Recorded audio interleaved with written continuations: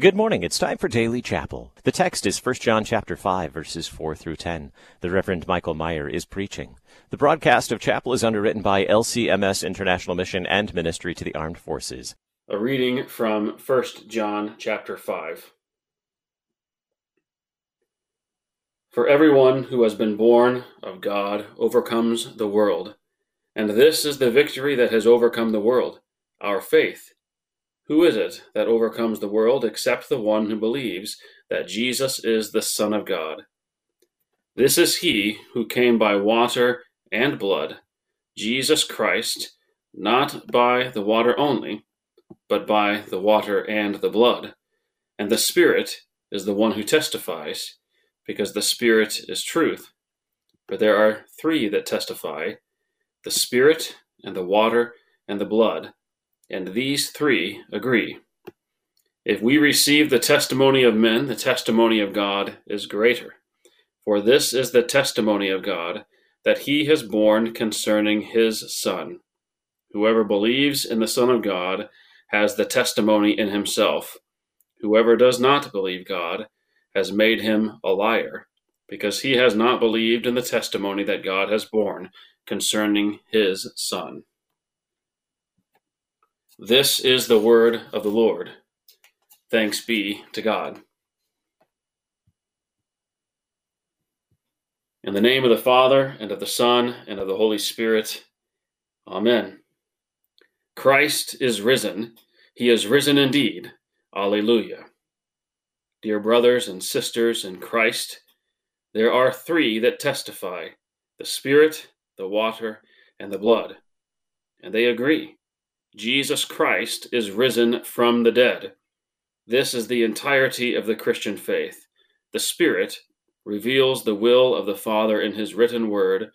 Water marks the beginning, above which the Spirit hovered in creation, and not only there, but in the baptism of Jesus, and thus your baptism as well. Straight from the side of Jesus and poured upon your head, it's the beginning of your faith, of your life in Christ. And blood shed on altars for the propitiation of sins, shed on the cross once and for all as your substitute, and then distributed to you for the forgiveness of your sins. This is all that we need. Yet in these days, we are forced to fast. In love for our neighbor, we've given up meeting together for the most part, and hopefully temporarily. There are workarounds, of course. Streaming services are one. Thanks be to God that his word now floods social media. Home devotions are another, not just as a replacement of the preached word, but as a supplement, and one that we should continue in once things return to some vestige of normal. But there is no workaround for the Lord's Supper. It requires meeting together in person. It requires a called and ordained servant of the word to properly administer, that is, under the authority and by the authority given by Christ. It requires people to eat and to drink, as the Lord bids us to do in his own testament. And so in these days of isolation, we fast. There are so-called workarounds here as well, I guess, but they are a little different. You can't work around the fact that 2 or 3 need to be gathered in person, and those 2 or 3 include pastor and people. If it misses one of these things, it's not real. A facsimile at best, and an abomination at worst.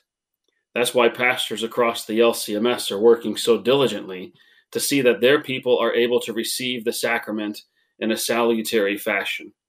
Churches that used to have 5 or 10 homebound members now have 150 or 200 or even more. It's a lot of work, but it's worth it. Yet even in the best cases, we do still fast. Your pastor is not able to visit every member of the congregation every single week. He's only human after all, and under some of the same stresses that you are. And together, we yearn for the day when we can all be in the same room again, at the same time, and as one, receive the body and the blood that unites us.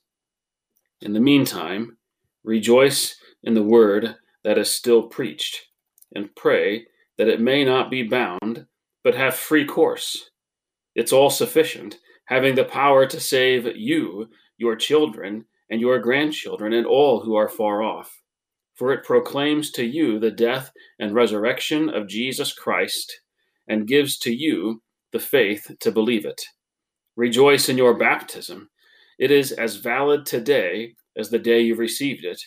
And in these days of social distance and isolation, draw comfort from the knowledge that there is one baptism that unites the holy Christian Church now and forever. One baptism that buries your sins and the sins of all believers and ferries you across death's raging flood. And if you're able, call your pastor and ask for a visit. Ask him to bring a foretaste of the feast to come, so that the Lord might spread a table in the presence of your enemies, to bring order and life-sustaining certainty in the midst of chaos and the unknown. For Jesus Christ is risen from the dead. There are three that testify: the Spirit, the water, and the blood. They agree they're for you, and that is sufficient. Christ is risen. He is risen indeed. Alleluia. In the name of the Father, and of the Son, and of the Holy Spirit. Amen. Thank you for joining us for Chapel. Today we pray for Chaplain Jeffrey Grunwald, who is deployed. The broadcast of Chapel is underwritten by LCMS International Mission and Ministry to the Armed Forces.